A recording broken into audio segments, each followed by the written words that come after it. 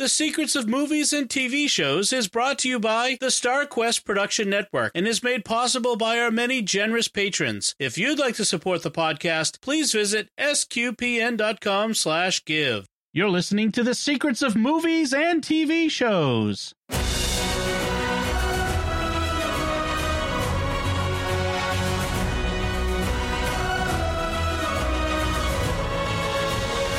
Hi, I'm Dom Bettinelli, and you're listening to The Secrets of Wonder Woman 84, or is it WW84? I can never get which is the actual title, but one of those movies' titles is what we're discussing tonight, and we're going to discuss the hidden layers and deeper meanings of this new superhero movie. And joining me today on the panel are, of course, Maria Johnson. Hi, Maria. Welcome back. Hi, guys. It's a pleasure to be here. Can't get started soon enough, so I'll shut up.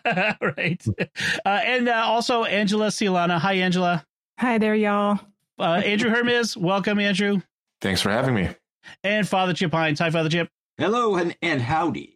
And howdy, that's right. Because she had the y'all. I need something. Howdy is definitely not a Boston thing, so you can't have that. No, I need a catchphrase. I need a catchphrase. We don't want any Boston catchphrases. They're all bad. They're all bad. Before we get into the discussion of the movie, let's talk about, if you have not yet done so, please subscribe to the podcast in Apple Podcasts, Google Podcasts, Stitcher, TuneIn, your favorite podcast app. We also have the SQPN YouTube channel where you should also make sure to hit the bell to get notifications. And we put the audio up on YouTube in case you don't know. We don't post the video.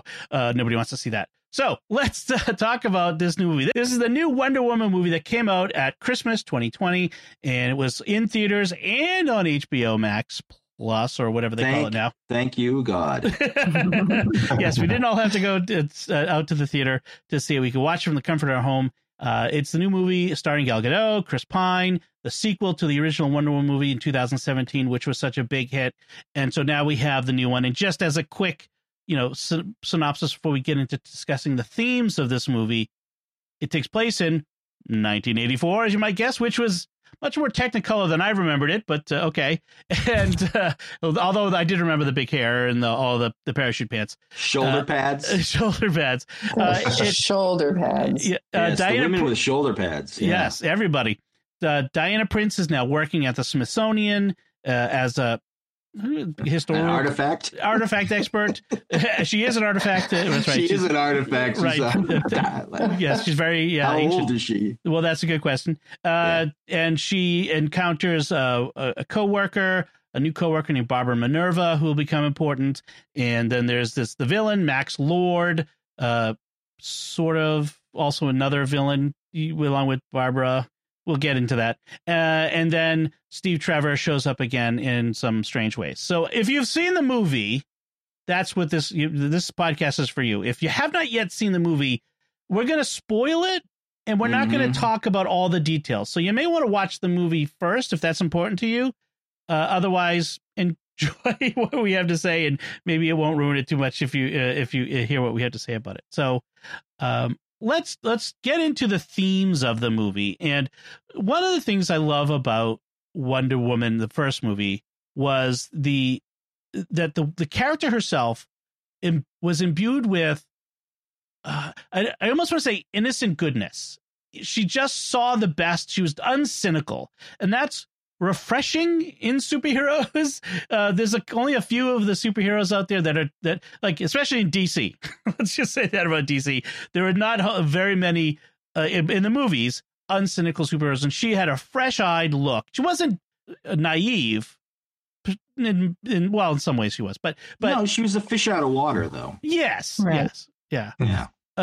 She was. But in this movie, to start out, and we can discuss the opening scene in a sec, but just as the adult Diana that we see in 1984, she seemed a little different. What do you all agree with that? That how the character was less wide-eyed in the new world that she experiences? It just seemed like she was tired. Like she seemed, like almost depressed. She was eating by herself. She didn't have any friends. It was just it was sad. She was like really sad, and that made me sad because I was like, oh, this poor woman. It's just it was sad. I felt bad for her because It's Gal Gadot. I mean, how can she be by herself? Well, she addresses it too to poor Barbara at that lunch meeting or early dinner or whatever. Yeah. But I was struck by her profound loneliness. Yeah. And when they swept through her apartment, all of those pictures of her friends as they were aging, and she was still fresh and young. She's lost her friends. I was kind of reminded a little bit of Captain America and his pining for. Yeah. And this whole situation is very important because we get to know what her source of pain is, and then that ends up being part of her character development throughout her internal struggle throughout the movie, so it is important. I know it's like we're almost like Barbara because we're looking at her like, well, how can you not be happy right now? Right? But ultimately that's part of the whole situation that we come to learn is sort of the lesson of the movie, right? Oh boy, do they want you to learn that, because they really shove it down your throat. And I mean, yeah, with the all the pictures of Steve and her friends and his watch and all, her having dinner alone and the waiter picking up the extra setting. That was like, okay, we get it. I've had that happen. But it was.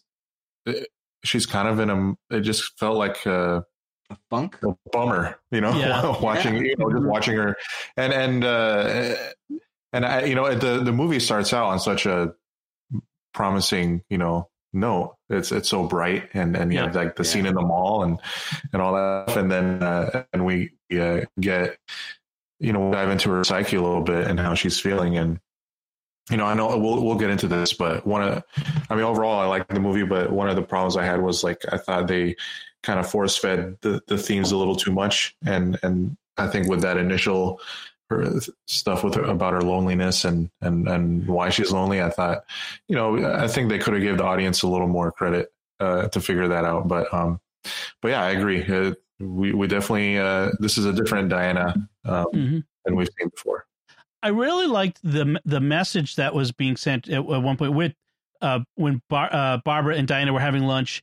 This idea of don't judge a book by its cover. Barbara looks at Diana and says, "You must have the best life," which is an important part of the whole plot. Because that's her wish. Is I wish to be Diana, and Diana's like, "No, you've got something I don't have. You have this joy, this openness, this something in some ways." What Diana used to have that she doesn't have now. So I really liked that aspect of that relationship and that message. As long as we're talking about that lunch, I thought it was really neat.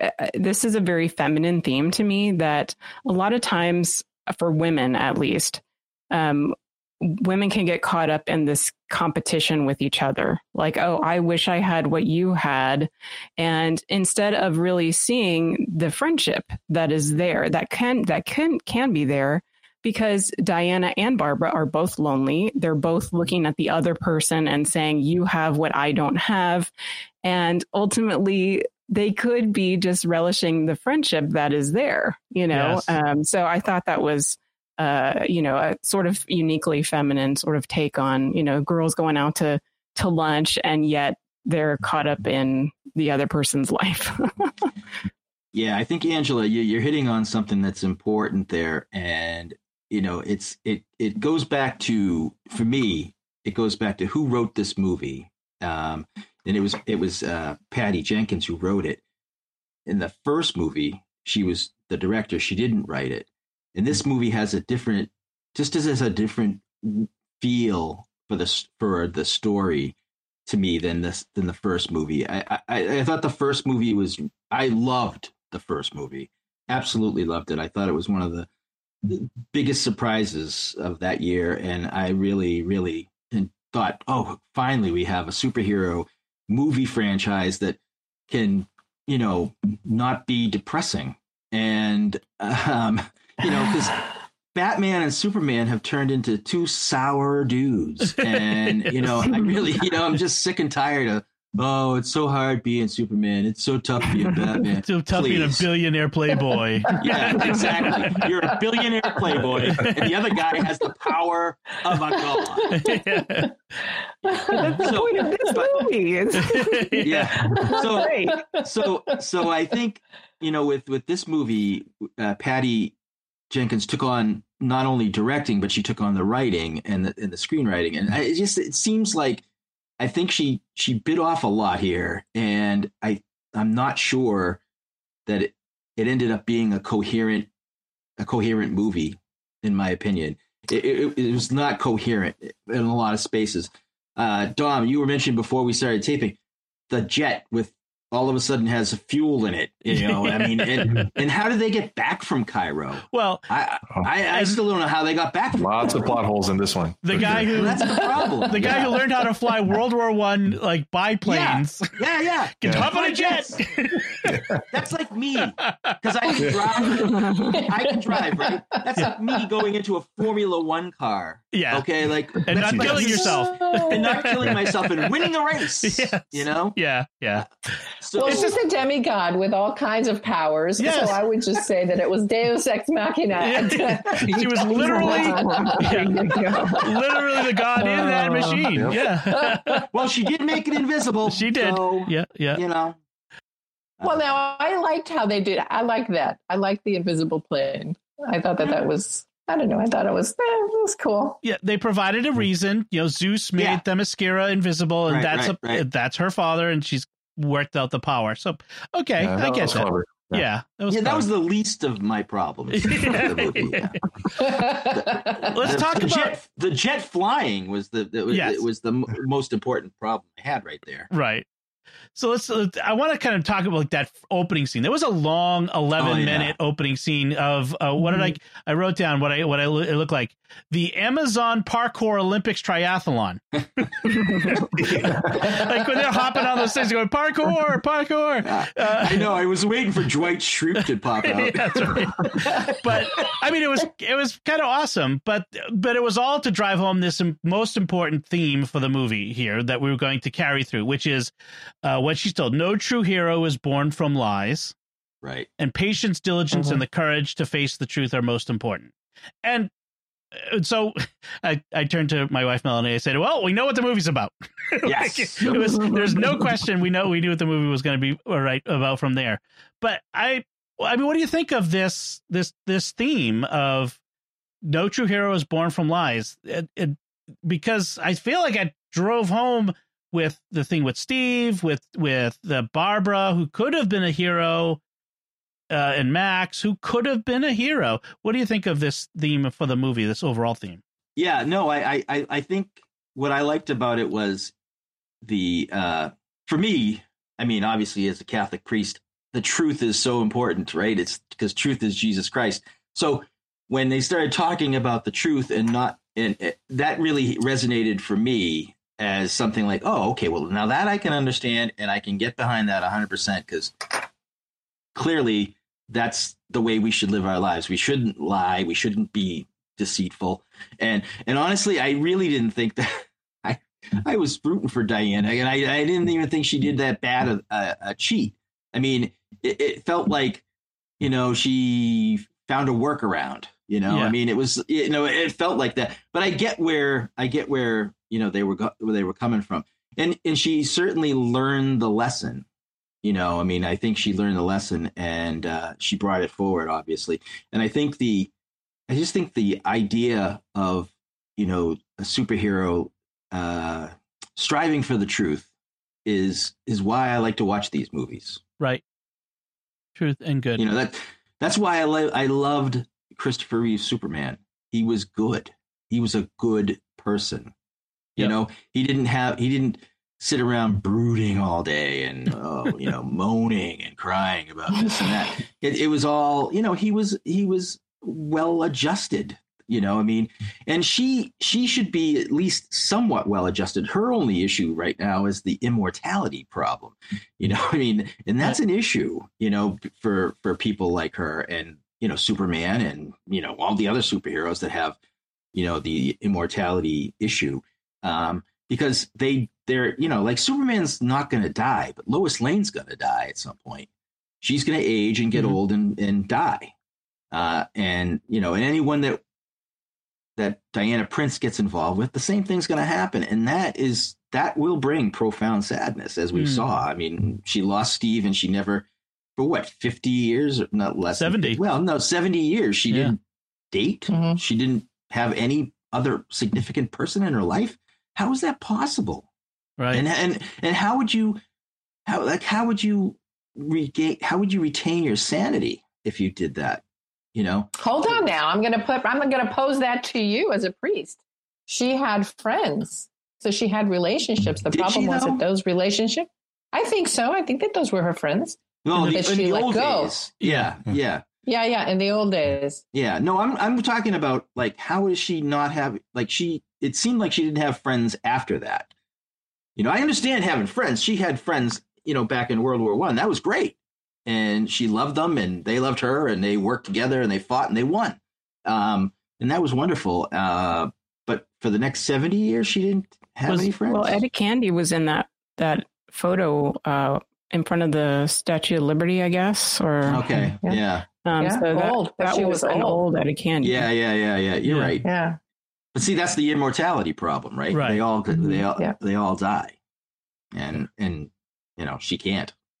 She really didn't have, if you think about it, she really didn't have friends for even longer, because remember, like in all the way up to Justice League, you know, oh, that's true. She says, I've, you know, stayed hidden and I've never loved again. And, you know, admitted that to Bruce Wayne. Right. And she didn't turn around until the end of Justice League. Right. So yeah, this sort of thing lasts for a while for Diana, and you know, because this takes place in 1984. Obviously, this is sort of a pseudo prequel to, you know, the Batman vs Superman and Justice League movies. But yeah, it takes her a long while. I mean, I guess time for her is different because she's immortal. You know, something that might take someone a few months to get over might take her a few centuries, maybe. But and again, growing up just around women and then falling in love with a man for the first time, and being and being literally the first man she's ever encountered, you know, I guess it would have that effect on you. Especially for someone like her, that I guess all her emotions are exponentially sort of have more. Her emotions are exponentially more powerful than normal humans, because I mean she's a goddess, right? So she, and because she grew up so innocent, I think all of that piled on. Just you gotta. I guess you have to think of it in that way, even though we're human, we got to suspend, you know, our disbelief a little bit. But yeah, took her a while. You make a good. Go ahead, Angela. Oh, to go back to the idea of truth and a hero not being born from lies, I think I sort of took maybe not the other side of the coin, but sort of the tangent to that, which was when Antiope's talking to her at the beginning, she says that there's no shame in not being ready to win, but that there is shame in knowing the truth in your heart and not accepting it. And that, to me, as a woman, that concept really resonated with me. To know the truth in your heart and accept it is when you can start to heal. And I was very much touched by, I guess, if I can jump to the end, that, you know, when she is confronting Max Lord, and he has sort of created this whirlwind of lies and deceit around him, she cannot initially penetrate that sort of whirlwind. There's like literal wind going around him. And even the lasso of truth itself cannot reach him. But it is only when she is down on the ground, because she's been pushed down from that wind, and she is talking to him, and he's saying, well, don't you want your pilot back? You know, you can have him back. All you have to do is want it. And she says, I've never wanted anything more. So she admits the truth that's in her heart, but she says, but I can't have it all. You can't have it all, and the truth is enough, and the truth is beautiful. And when I was watching that, I was crying because I was thinking about, all the things that have gone on in our family personally. Last year, there was a lot of pain, a lot of, suffering, loss. But at the same time, we also experienced a lot of really intense healing because we were able to face the truth that was in front of us, to face the reality of the situation, to face a lot of things that were inside of our hearts. And I think, we see, it's very interesting because, the first Wonder Woman movie, a lot of people liked it. The climax of the movie is this big fight, and here the climax and the confrontation with sort of the main villain is talking. She is talking to him, and she is, she's admitting the truth, and she's being vulnerable. And this is a very feminine thing. She's being very vulnerable, and that vulnerability of what she is being, that I think is what allows the lasso of truth to pierce through the whirlwind of lies and to finally reach his ankle so that she can show him and show everyone sort of, the truth shining through all of those lies. So for me, that was sort of the real message of the film, was that in order for us to reach people sometimes, we need to be vulnerable with them. We need to, show them that we accept our weaknesses and our struggles and the reality of our situation. Kind of getting back to what Father Chip was saying about how detailed and how much information was in the movie. I think that the golden ratio is off. The climax happens 2 hours into the movie, and there's only like 25 minutes left. And so all that time prior to that is relational. It's about how everybody's feeling. It's about how everybody is interacting with each other. And so you have all these other little motifs, Max and Alistair and all of those things. And so that's what Marston wanted. The creator of this character wanted this superhero to have as her superpower love, as her superpower this feminine quality. And ultimately, that's why I liked the movie, because I thought that there were so many parts of it that were trash that it's just too bad to talk about it. But the whole relational thing, the fact that you have 2 hours of character development and relationship building and relationship, expression before you get to this part, it really speaks to Patty Jenkins' writing from a feminine perspective, because that's, it's all the relational aspect of the character. And I wanted to add that there was another thing that Antiope said at the beginning, and that was that greatness is not what you think. And that was the lesson that Max learns in that exchange with Wonder Woman. Yeah. One of the things I wanted to mention too is that with all of the relational aspects, they don't skimp on the action. So it's not like 2 hours of Howard's End and then we get an action scene or something, where it's like a British, Edwardian drama. This is an action movie, and there's plenty of it, which is awesome. But yeah, they have this. It's a different kind of movie because it's a movie by Patty Jenkins, starring this most definitely feminine superhero, and I really like that aspect of it. I'm glad to get something a little different from all the other ones, and not just it's just like a guy superhero movie except it's a woman, that sort of thing, which you could have all too often. So I agree. I really like that. Yeah, I was just going to say I agree with that too. I think she looks like a normal person. She doesn't look overly. She's obviously in good shape, obviously, but sure, she doesn't look like, say, Gina Carano in The Mandalorian, who's like a really built, like muscled up woman. She still retains that femininity of, Gal Gadot. And I just think it's an interesting way of doing it. They could have gone a whole different way, and they didn't. And I'm glad they didn't, because I think she's perfect for the role, obviously. And I just, we'll see how, and we'll see if they do a third one. Yeah. One of the things I wanted to talk about is the whole wishing. So a key, the MacGuffin is the Dreamstone that Max Lord wanted. And horrible.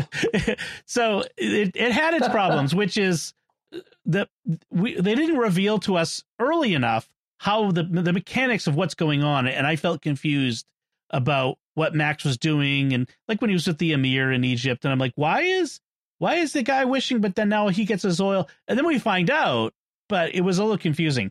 But yeah, but the idea, I want to really get to the concept of the wishes, and wishes as a kind of cheating. Mm-hmm. But also Max kind of, it felt like, and you can tell me if I'm off, it felt like they were making equivalence between wishes and prayers at one point, and that prayers are a kind of cheating as well, like you're getting a prayer answered.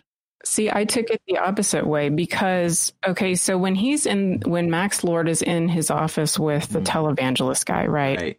And he's saying, okay, and Max is saying, is there any way that we can get everybody to hold hands, and instead of saying, I pray, say, I wish.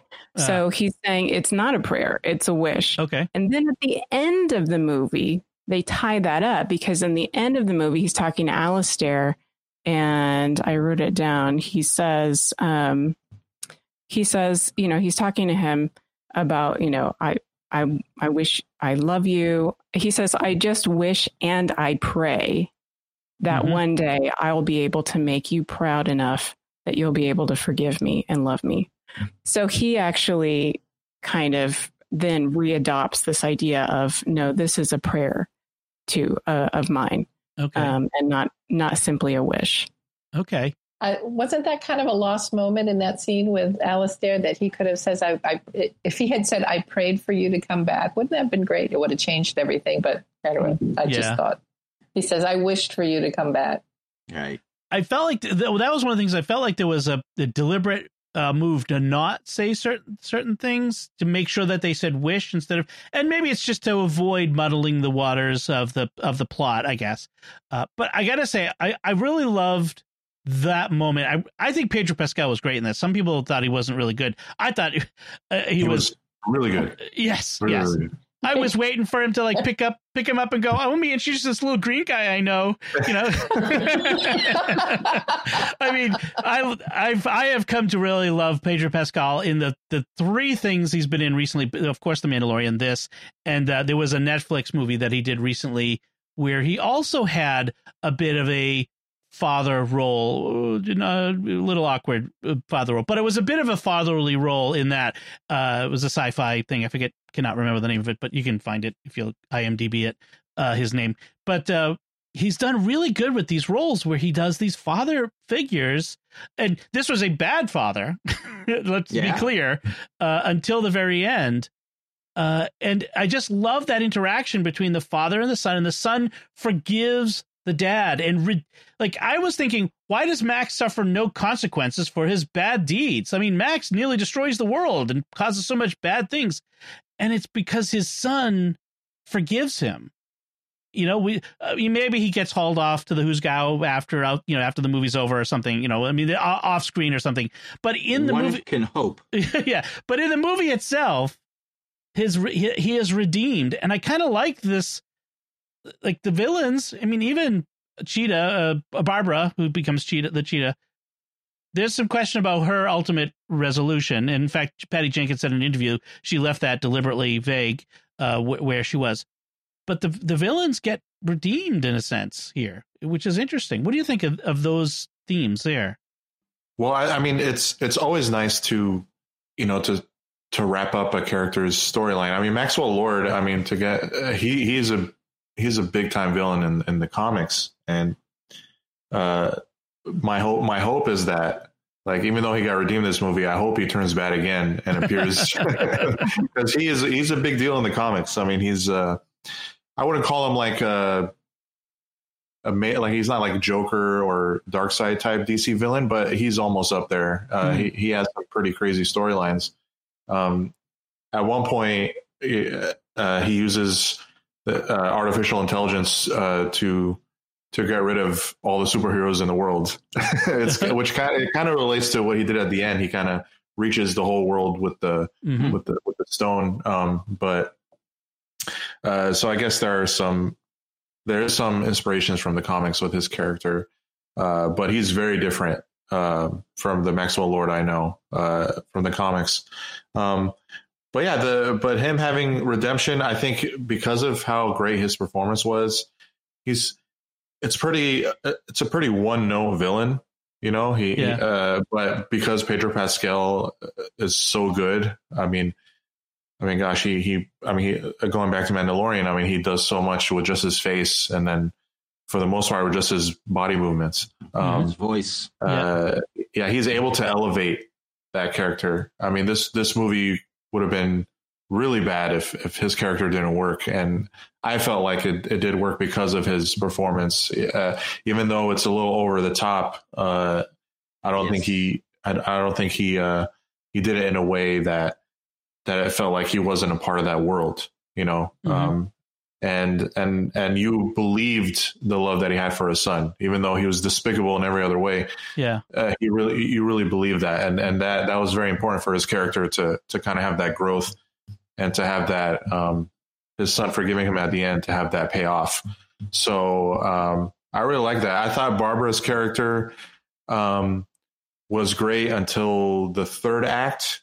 I thought that one of the problems I had with the movie is that there were so many different plot lines going on that some characters suffered from it, and I thought her character suffered from it in the third act. Like, how did she know that he was at the White House and just showed up and was ready to fight? Like, you know, right.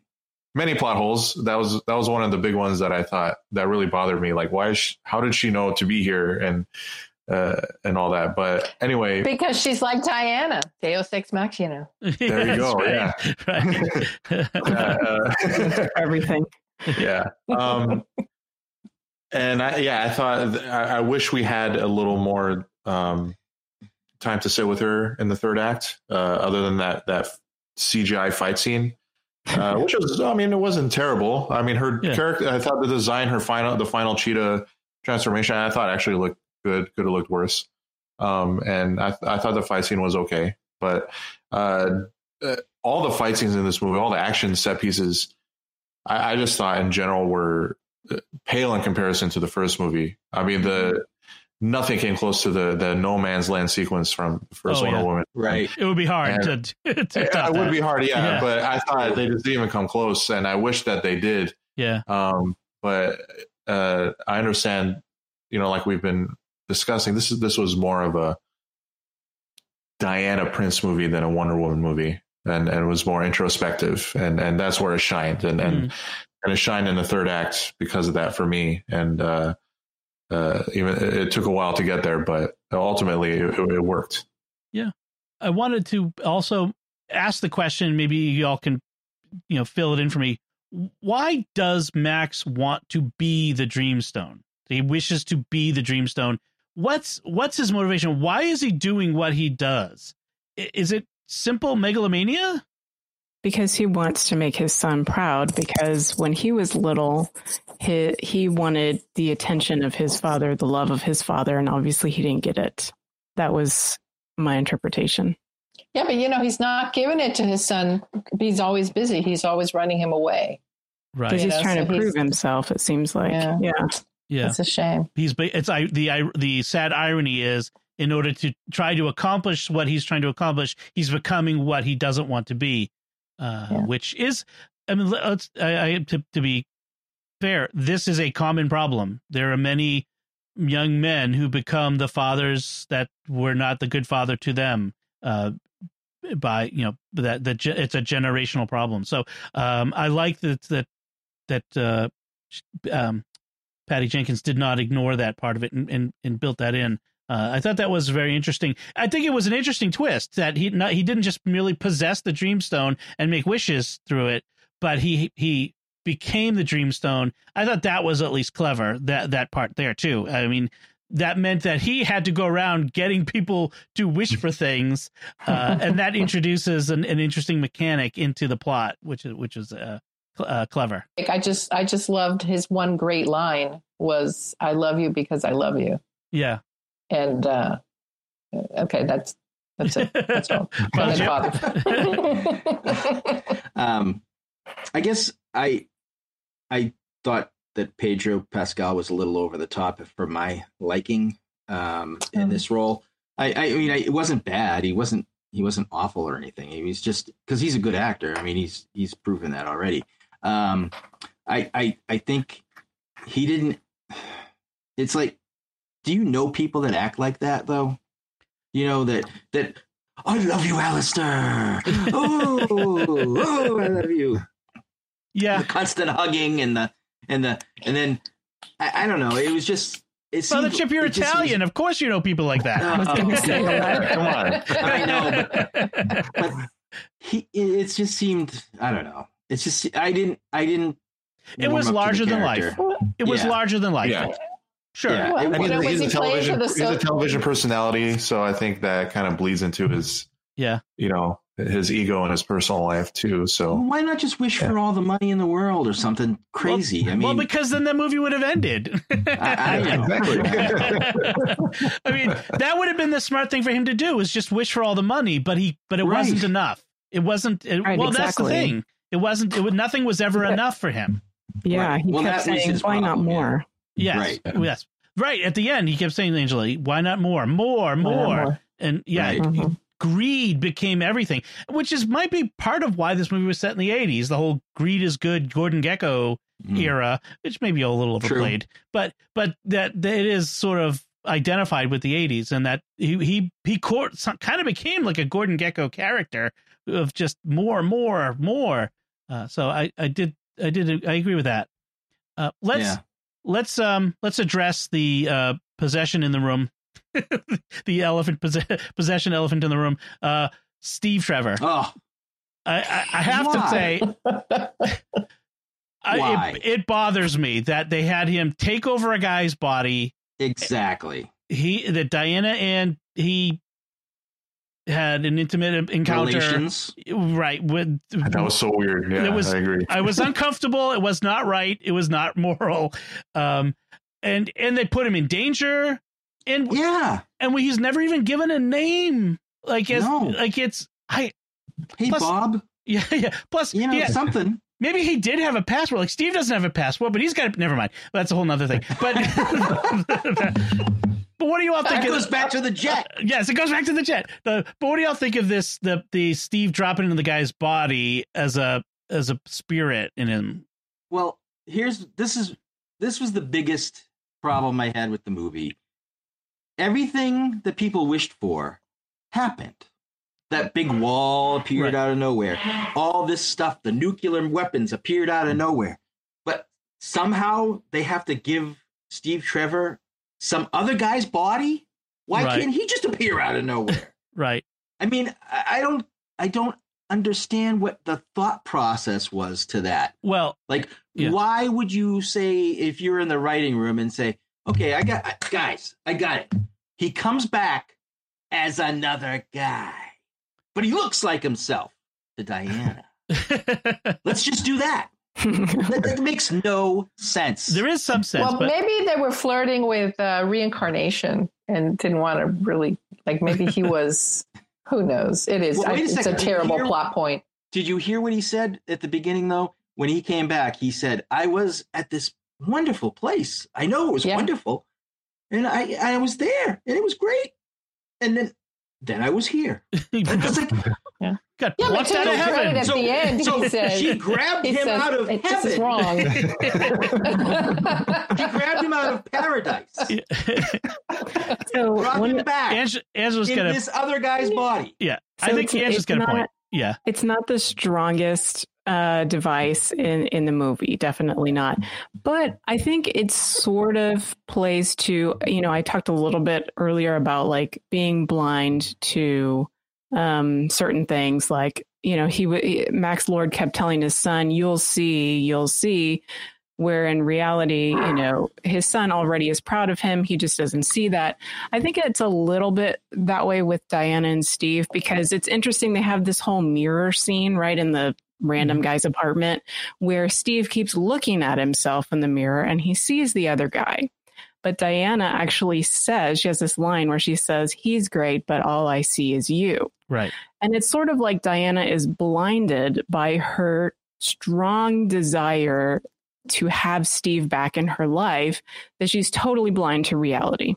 Like in reality, that's not Steve. He's not there. He's dead, Right. But and then too, like that scene takes place right after she goes to this party where she had previously said, I don't go to those parties. Well, she went to this party specifically to make sure that that stone was safe from Max and Barbara.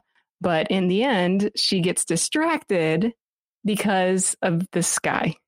Right. So I think it kind of has to do with like how, our selfish desires blind us to the reality that is in front of us, whatever our calling is, whatever we should be seeing. I know, like I said, it's not the strongest device in the world, but to me, that's kind of what I got from it. That's a good way of doing it. That's a good way of putting it. I was going to say, it also sets up at the end, she's got to let Steve go, not just to save the world too, but also he's got to go because this is not his body. This is not his time, not his place. It's, to go back to the beginning, it's cheating. It's right. Cheating.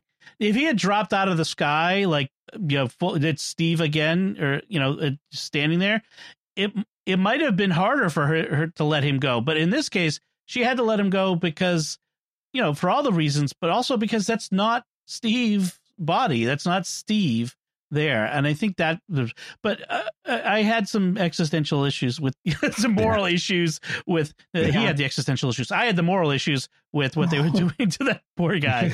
Yeah. I mean, it was somebody, I heard somebody say, and I'm not sure I agree with this, but, it's almost like this person claimed it was like rape.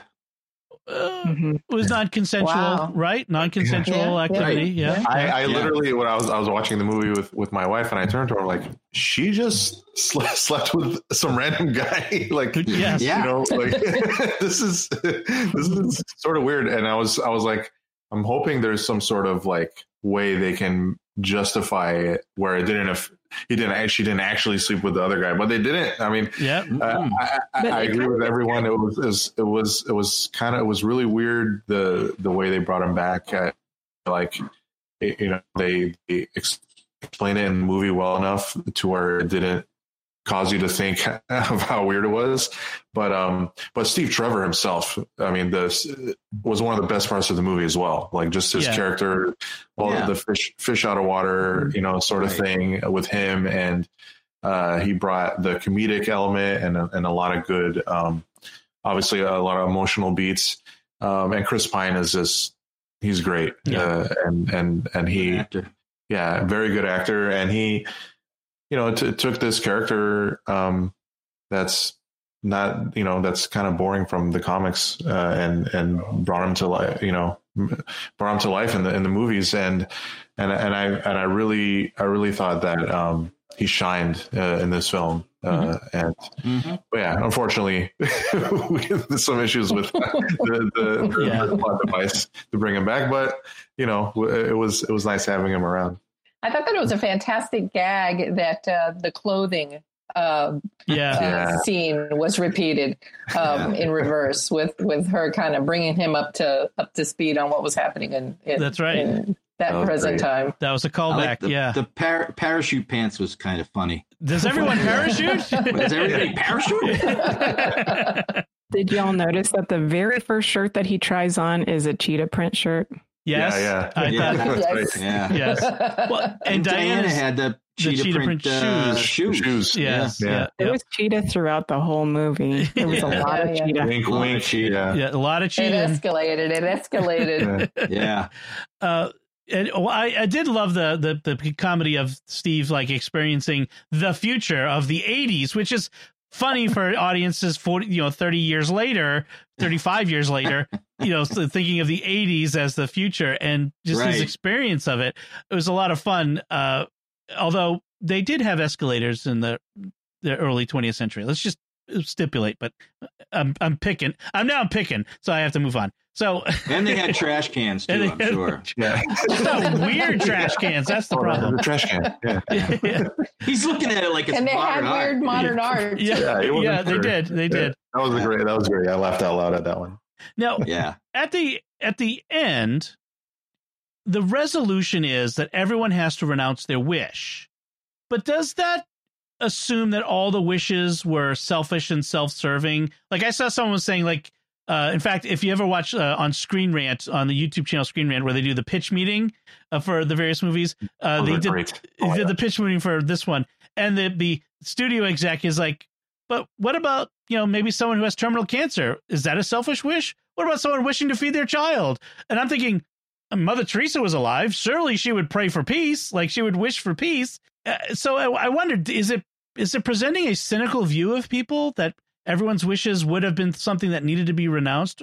What do you think? Well, the only wishes that they show people wishing for are selfish wishes. Mm-hmm. So I don't know if that was because they were under the influence of Max Lord and he was trying to get to the selfish part of people. Right. Whenever he was having interactions with people. So that was why it kind of worked for me. I mean, not 100%, obviously, for the reasons that you say, but from what they show, it's all about, I wish you would drop dead, and I wish I had nuclear warheads, and I was famous, and all this stuff. So. Right. Yeah. Diana calls it sinful and greedy. Yeah. Yeah. And that scene where the guy wished his wife dropped dead, that was wow. That was gratuitous. I mean, we didn't need that. Was it? Well, I mean, wasn't it? Well, it was the woman who owned the restaurant or something. It was like or whatever it was. But yes, that was over. It was gratuitous. I mean, it was unnecessary. I mean, we get it. Wishes are bad. We get it. Right. Even good wishes have consequences, though, because I think it was in Storm, wrong universe, but in Storm's history, she gets in trouble when she goes back to Africa to see her people and find her tribe and origins, and she sees that they are suffering a drought, and so she calls upon her powers to bring water. But where did the water come from? It took water away from someone else, right, to replace it. And so, wishing for me to wish something, right now is going to have an effect on someone else's continuity or whatever circumstances. I think. And you do, and one of the stipulations of wishing is you lose your biggest strength, right? So Diana lost was losing her strength, or literally her physical strength, and Barbara, lost. I guess her innocence, joy, and all that. Mm-hmm. I guess the movie even added another element of that, adding more consequences to it. It was that monkey paw thing. Yes. Absolutely. Diana brought it up at one point. Right. But I will say, I thought in general, the acting in this was pretty good. Yeah. Yes. I thought. And Gal Gadot she's really a good actress. And that scene at the end when she has to renounce her wish and, and she's saying goodbye to Steve again. Yeah. And, and it's like, it was heartbreaking. And she really showed that in her face and in her body and just in her interactions. It was just, she sells it.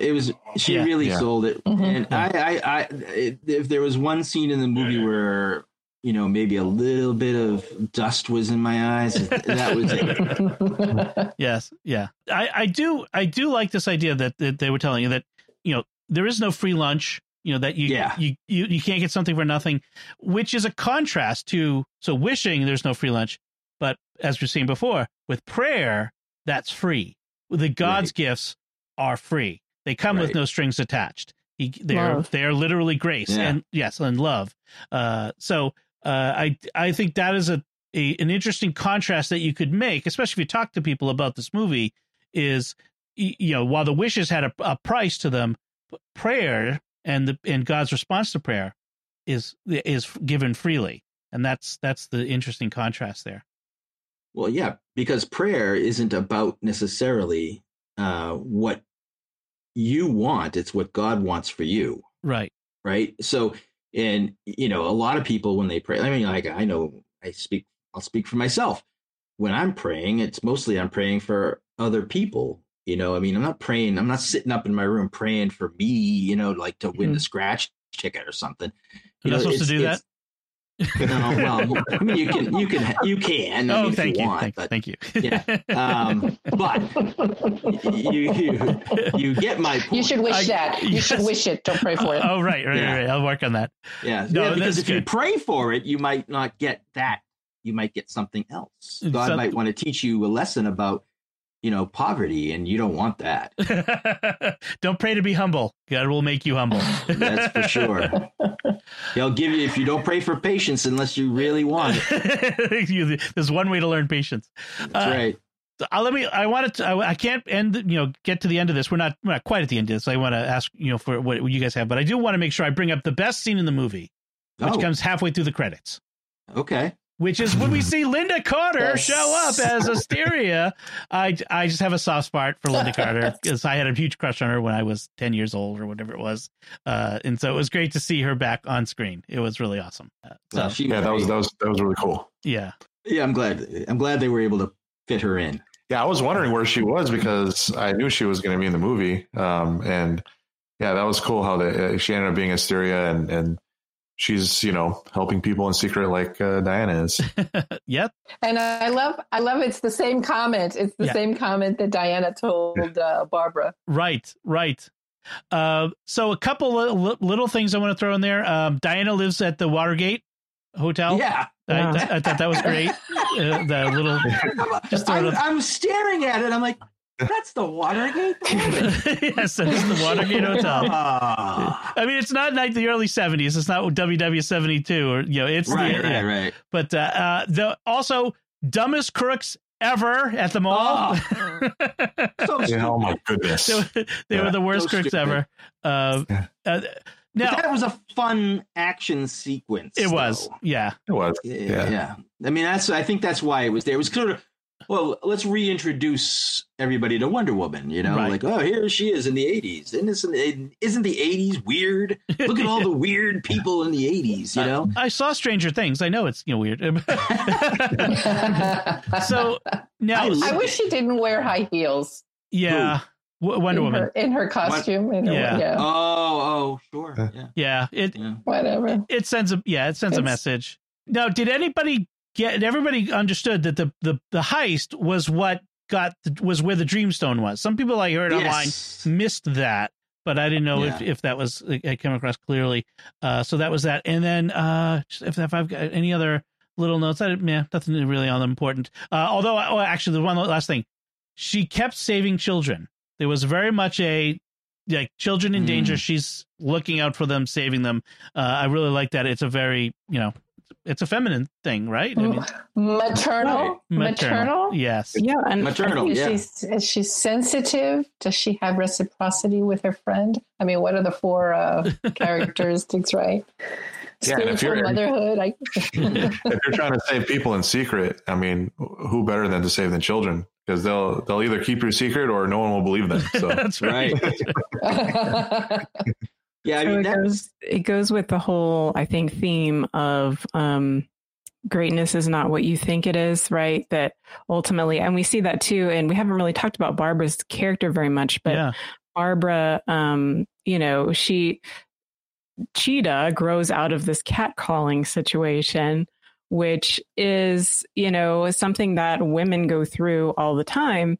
And, she ends up feeling like having power over the man who is catcalling her is ultimately what empowers her and makes her great and strong.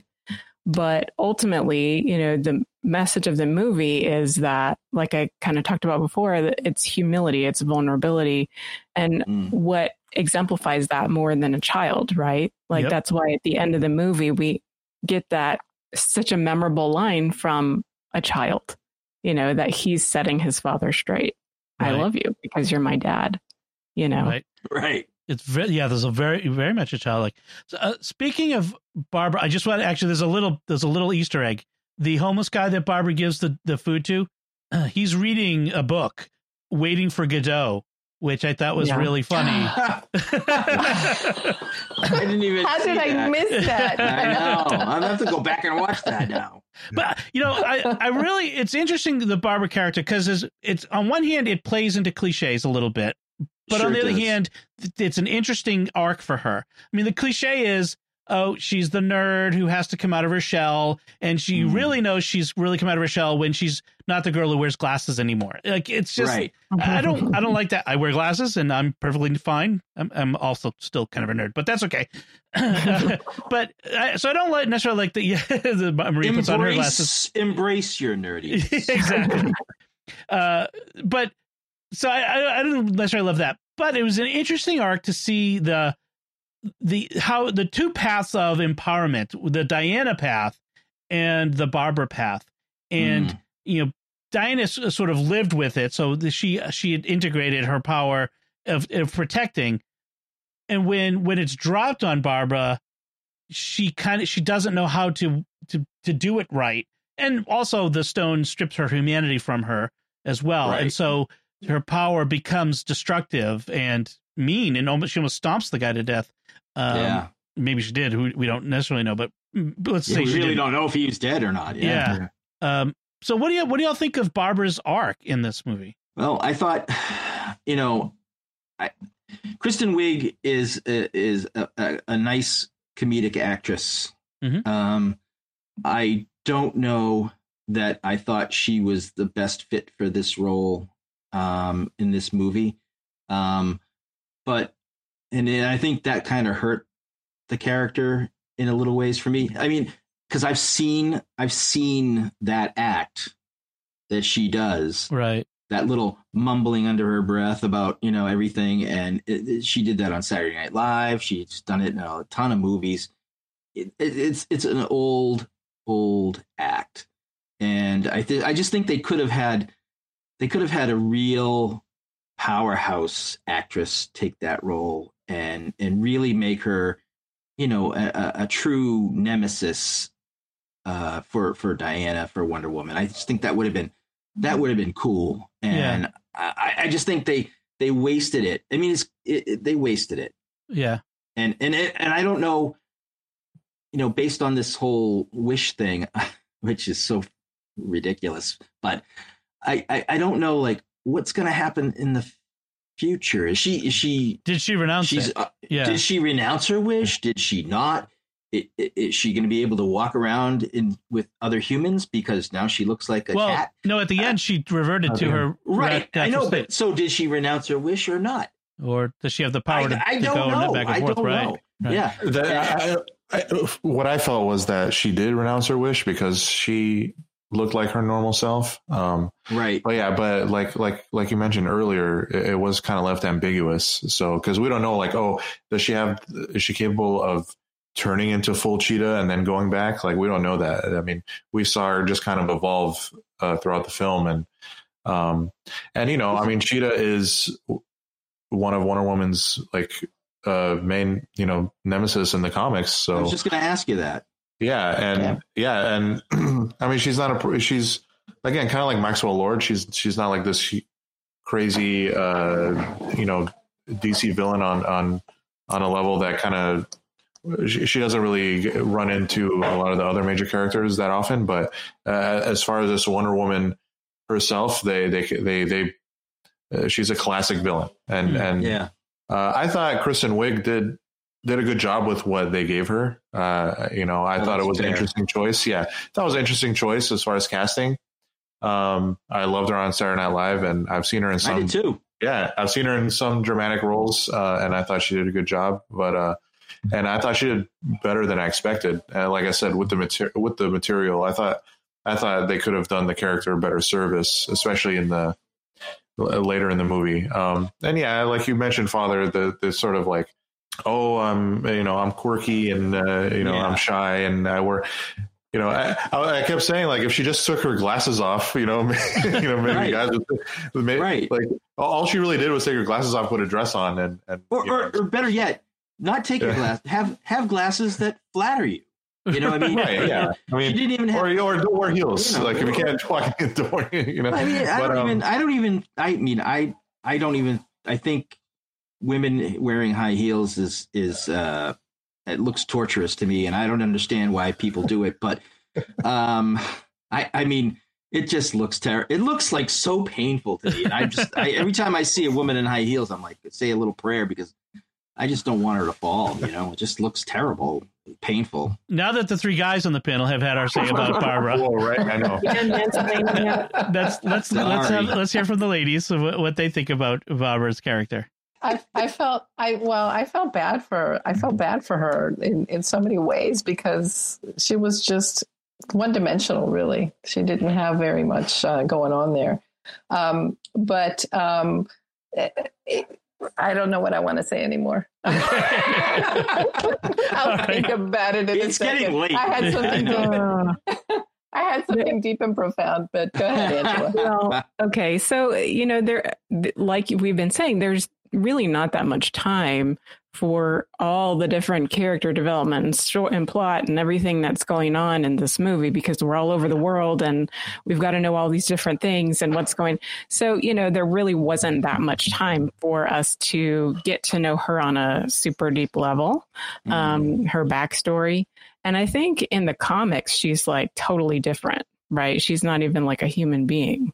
Is that true? Well, there's different iterations of Cheetah. There's actually, there are Cheetahs that are not Barbara, but Barbara is kind of one of the more recent and well-known iterations of her. And yeah, in the comics, I mean, I know she in one of the runs she gets her powers like some African tribe, does some like voodoo stuff, and she gets her powers that way because.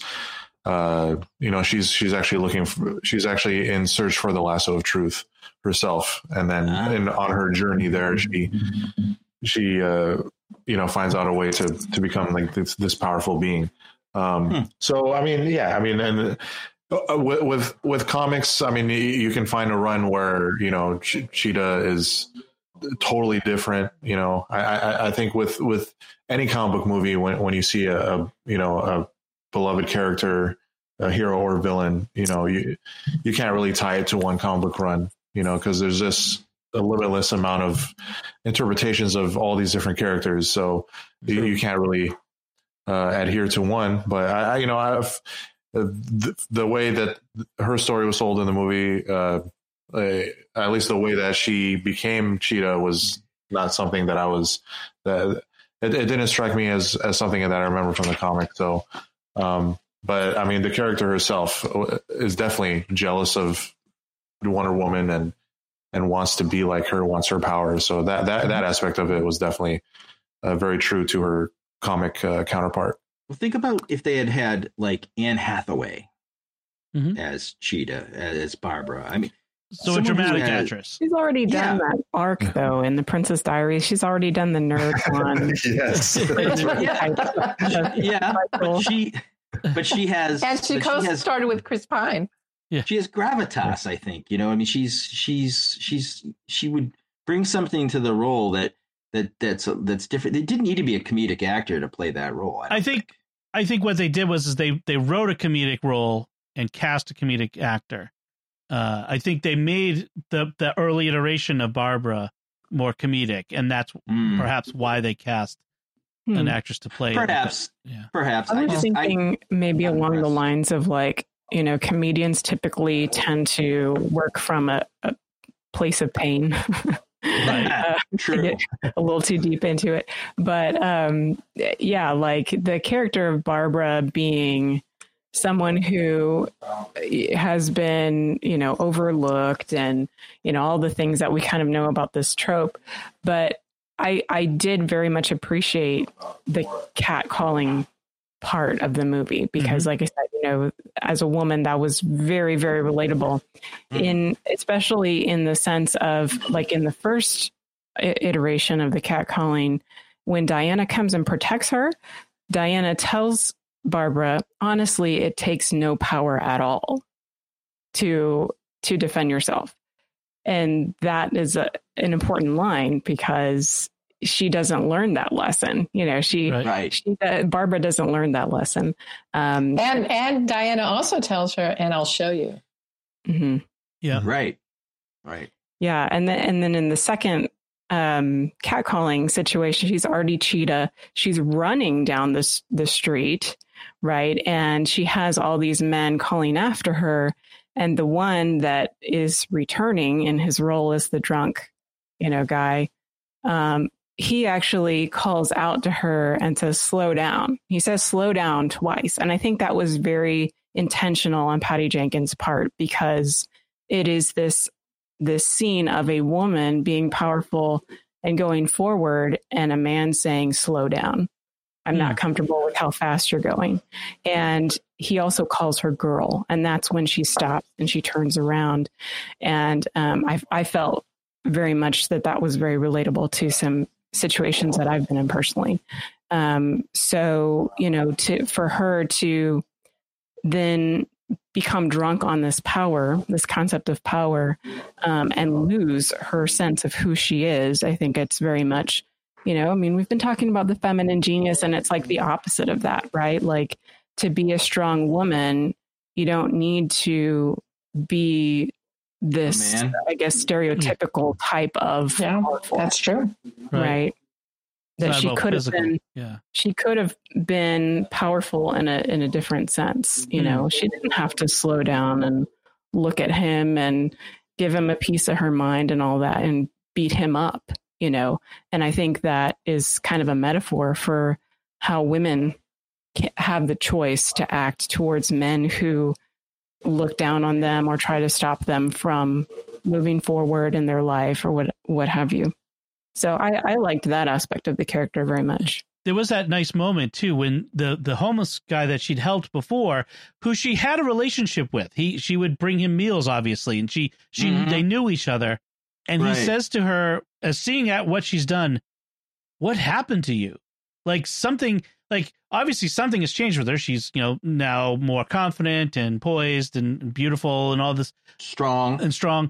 But it's clear he's not saying how did all these good things happen to you? He's saying, wow, something bad has happened to you. What has happened to you? And I thought that was an interesting moment. And that's when she has a moment to stop and realize what she's about to do and takes off. And says, mind your business. Yeah, right. Mind your business. Right. Yeah.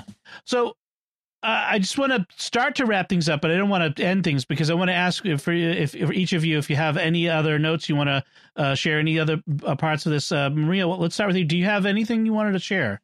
I do. I remembered what I was going to say, and it was launched from Barbara, but not necessarily about her. I was left wondering what happened to her. Did she renounce the wish or not? But I felt like the story should have been the moment that Max renounced it, that everything should have gone back to normal. And it didn't. It looked like there was all this destruction that remained. In other words, the consequences, it's kind of like when we sin, right? We can be forgiven, but you know, there's still some temporal issues that are left behind that need to be resolved. Yeah. And I thought that was neat. I thought that it was very interesting. I mean, she looked in a bad place, but you know, Max walks out into a very destroyed DC, you know, so one is to imagine that the rest of the world is in bad shape. You know, you saw those images of the kids when the river came back, when the wall was destroyed and the river came back, that they were drinking water out of the river in their destruction. So how was that resolved historically? Interesting. Yeah, like the Bruce Wayne never mentions it in Justice League or anything. You know what I mean? Batman was Superman. Like, hey, wait a minute. Weren't you in that DC thing back in the 80s? I don't know what you're talking about. Yeah. Like that never comes up. Like, and that was one of the other things about the scene in the mall that kind of perturbed me a little bit was she takes off her whatever that is, tiara, and she flings it at the security cameras. What about the tapes, Diana? Yeah. I know, right? They see everything before that she took that off. Exactly. Where are you to go? She was also broadcast to 3 billion people at the end of the movie, too. Exactly. Right. It's not like she No, she wasn't. Her voice was. Her voice but not her face. Oh, right. It was all gold on the screen. Right. The camera was broken. That's true. Right. That's true. That's true. Thank you. Father Chip, any last notes, Father Chip? No, I think I've said my piece. I think it was a decent outing. Not great, not as good as the first one, and I think they could be better. It could be better. It's not horrible. It's not like you should watch it if you haven't seen it. If you've listened this far and you haven't seen it, you kind of know the story. So, I don't know. Go enjoy it. But you'll enjoy it. I think it's not an unenjoyable. Andrew? Yeah, I would echo what Father Chip says. It's, I enjoyed it. I think it being, this sort of hybrid COVID release where it was released in theaters wherever theaters are open and then on HBO Max everywhere else. I think it helped the movie. I think I liked it more because I just got to sit at home and watch it. Yes. It didn't feel like the first Wonder Woman or any or something like on a Marvel level type event film. Like we've been saying, it was more of a introspective Diana Prince sort of film without a big huge action set piece in the third act, which is something you would want to see in a big theater. So I felt like I would have been more disappointed if I saw it in a theater. Interesting. I think I enjoyed it more because I saw it at home, and good point. It helped it in a weird way. Obviously, it wasn't intentional. It wasn't intended for this sort of release. So, right. So yeah, it's enjoyable. Not as strong as the first. I agree, Father Chip. But definitely want to see more Wonder Woman. And, yes, absolutely. And yeah, I think whether it's Patty Jenkins, I think she can do better. But I would like to see it in the hands of maybe another director, another female director. Not Ryan Johnson.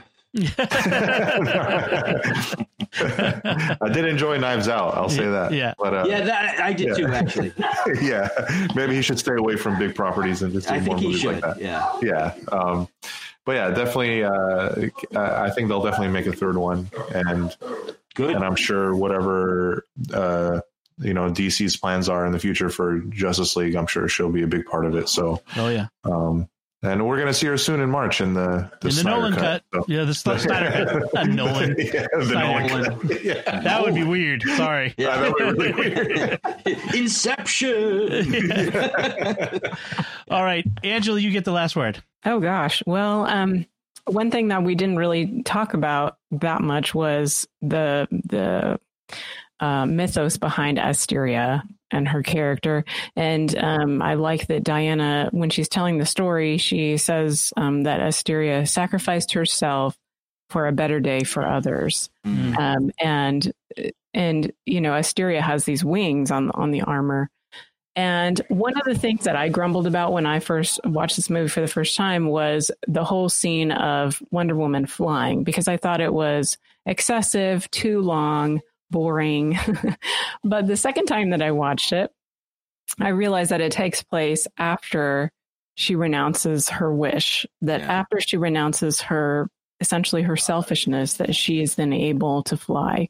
And so I appreciated that. And I think that's a good point. That's a good message. I think there were a lot of great messages in this movie that I appreciated.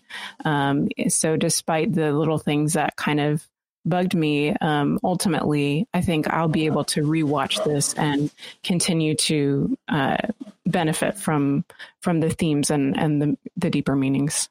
Excellent. That is a great way to wrap it up. Great. Before we do end things, I want to take a moment to thank our patrons who make it possible for us to create the secrets of movies and TV shows, including Santa S., Kathy S., Mark M., Father Nathan L., and Andrew B. Their generous donations at sqpn.com/give make it possible for us to continue the secrets of movies and TV shows and all the shows at StarQuest, you can join them by visiting sqpn.com/give. So that's it from us. So what did you think of Wonder Woman 84, WW 84? Do you agree with us? Do you disagree with us? Do you agree with some of us? Let us know by commenting on the show. You can do so at sqpn.com/secrets or the StarQuest Facebook page, or send an email to secrets@sqpn.com. Until next time, Angela Cialana, thank you for joining me and sharing the secrets of Wonder Woman 84. My pleasure. Maria Johnson, thank you as well. Oh, joy. Thanks, guys. Thank you, Andrew Hermes. Thanks for having me. And thank you, Father Chip Hines. Thanks for having me, and I really appreciated Angela and Maria's point of view on this movie. Thank you very much. Yes. And once again, I'm Dom Bettinelli. Thank you for listening to the Secrets of Movies and TV Shows on StarQuest.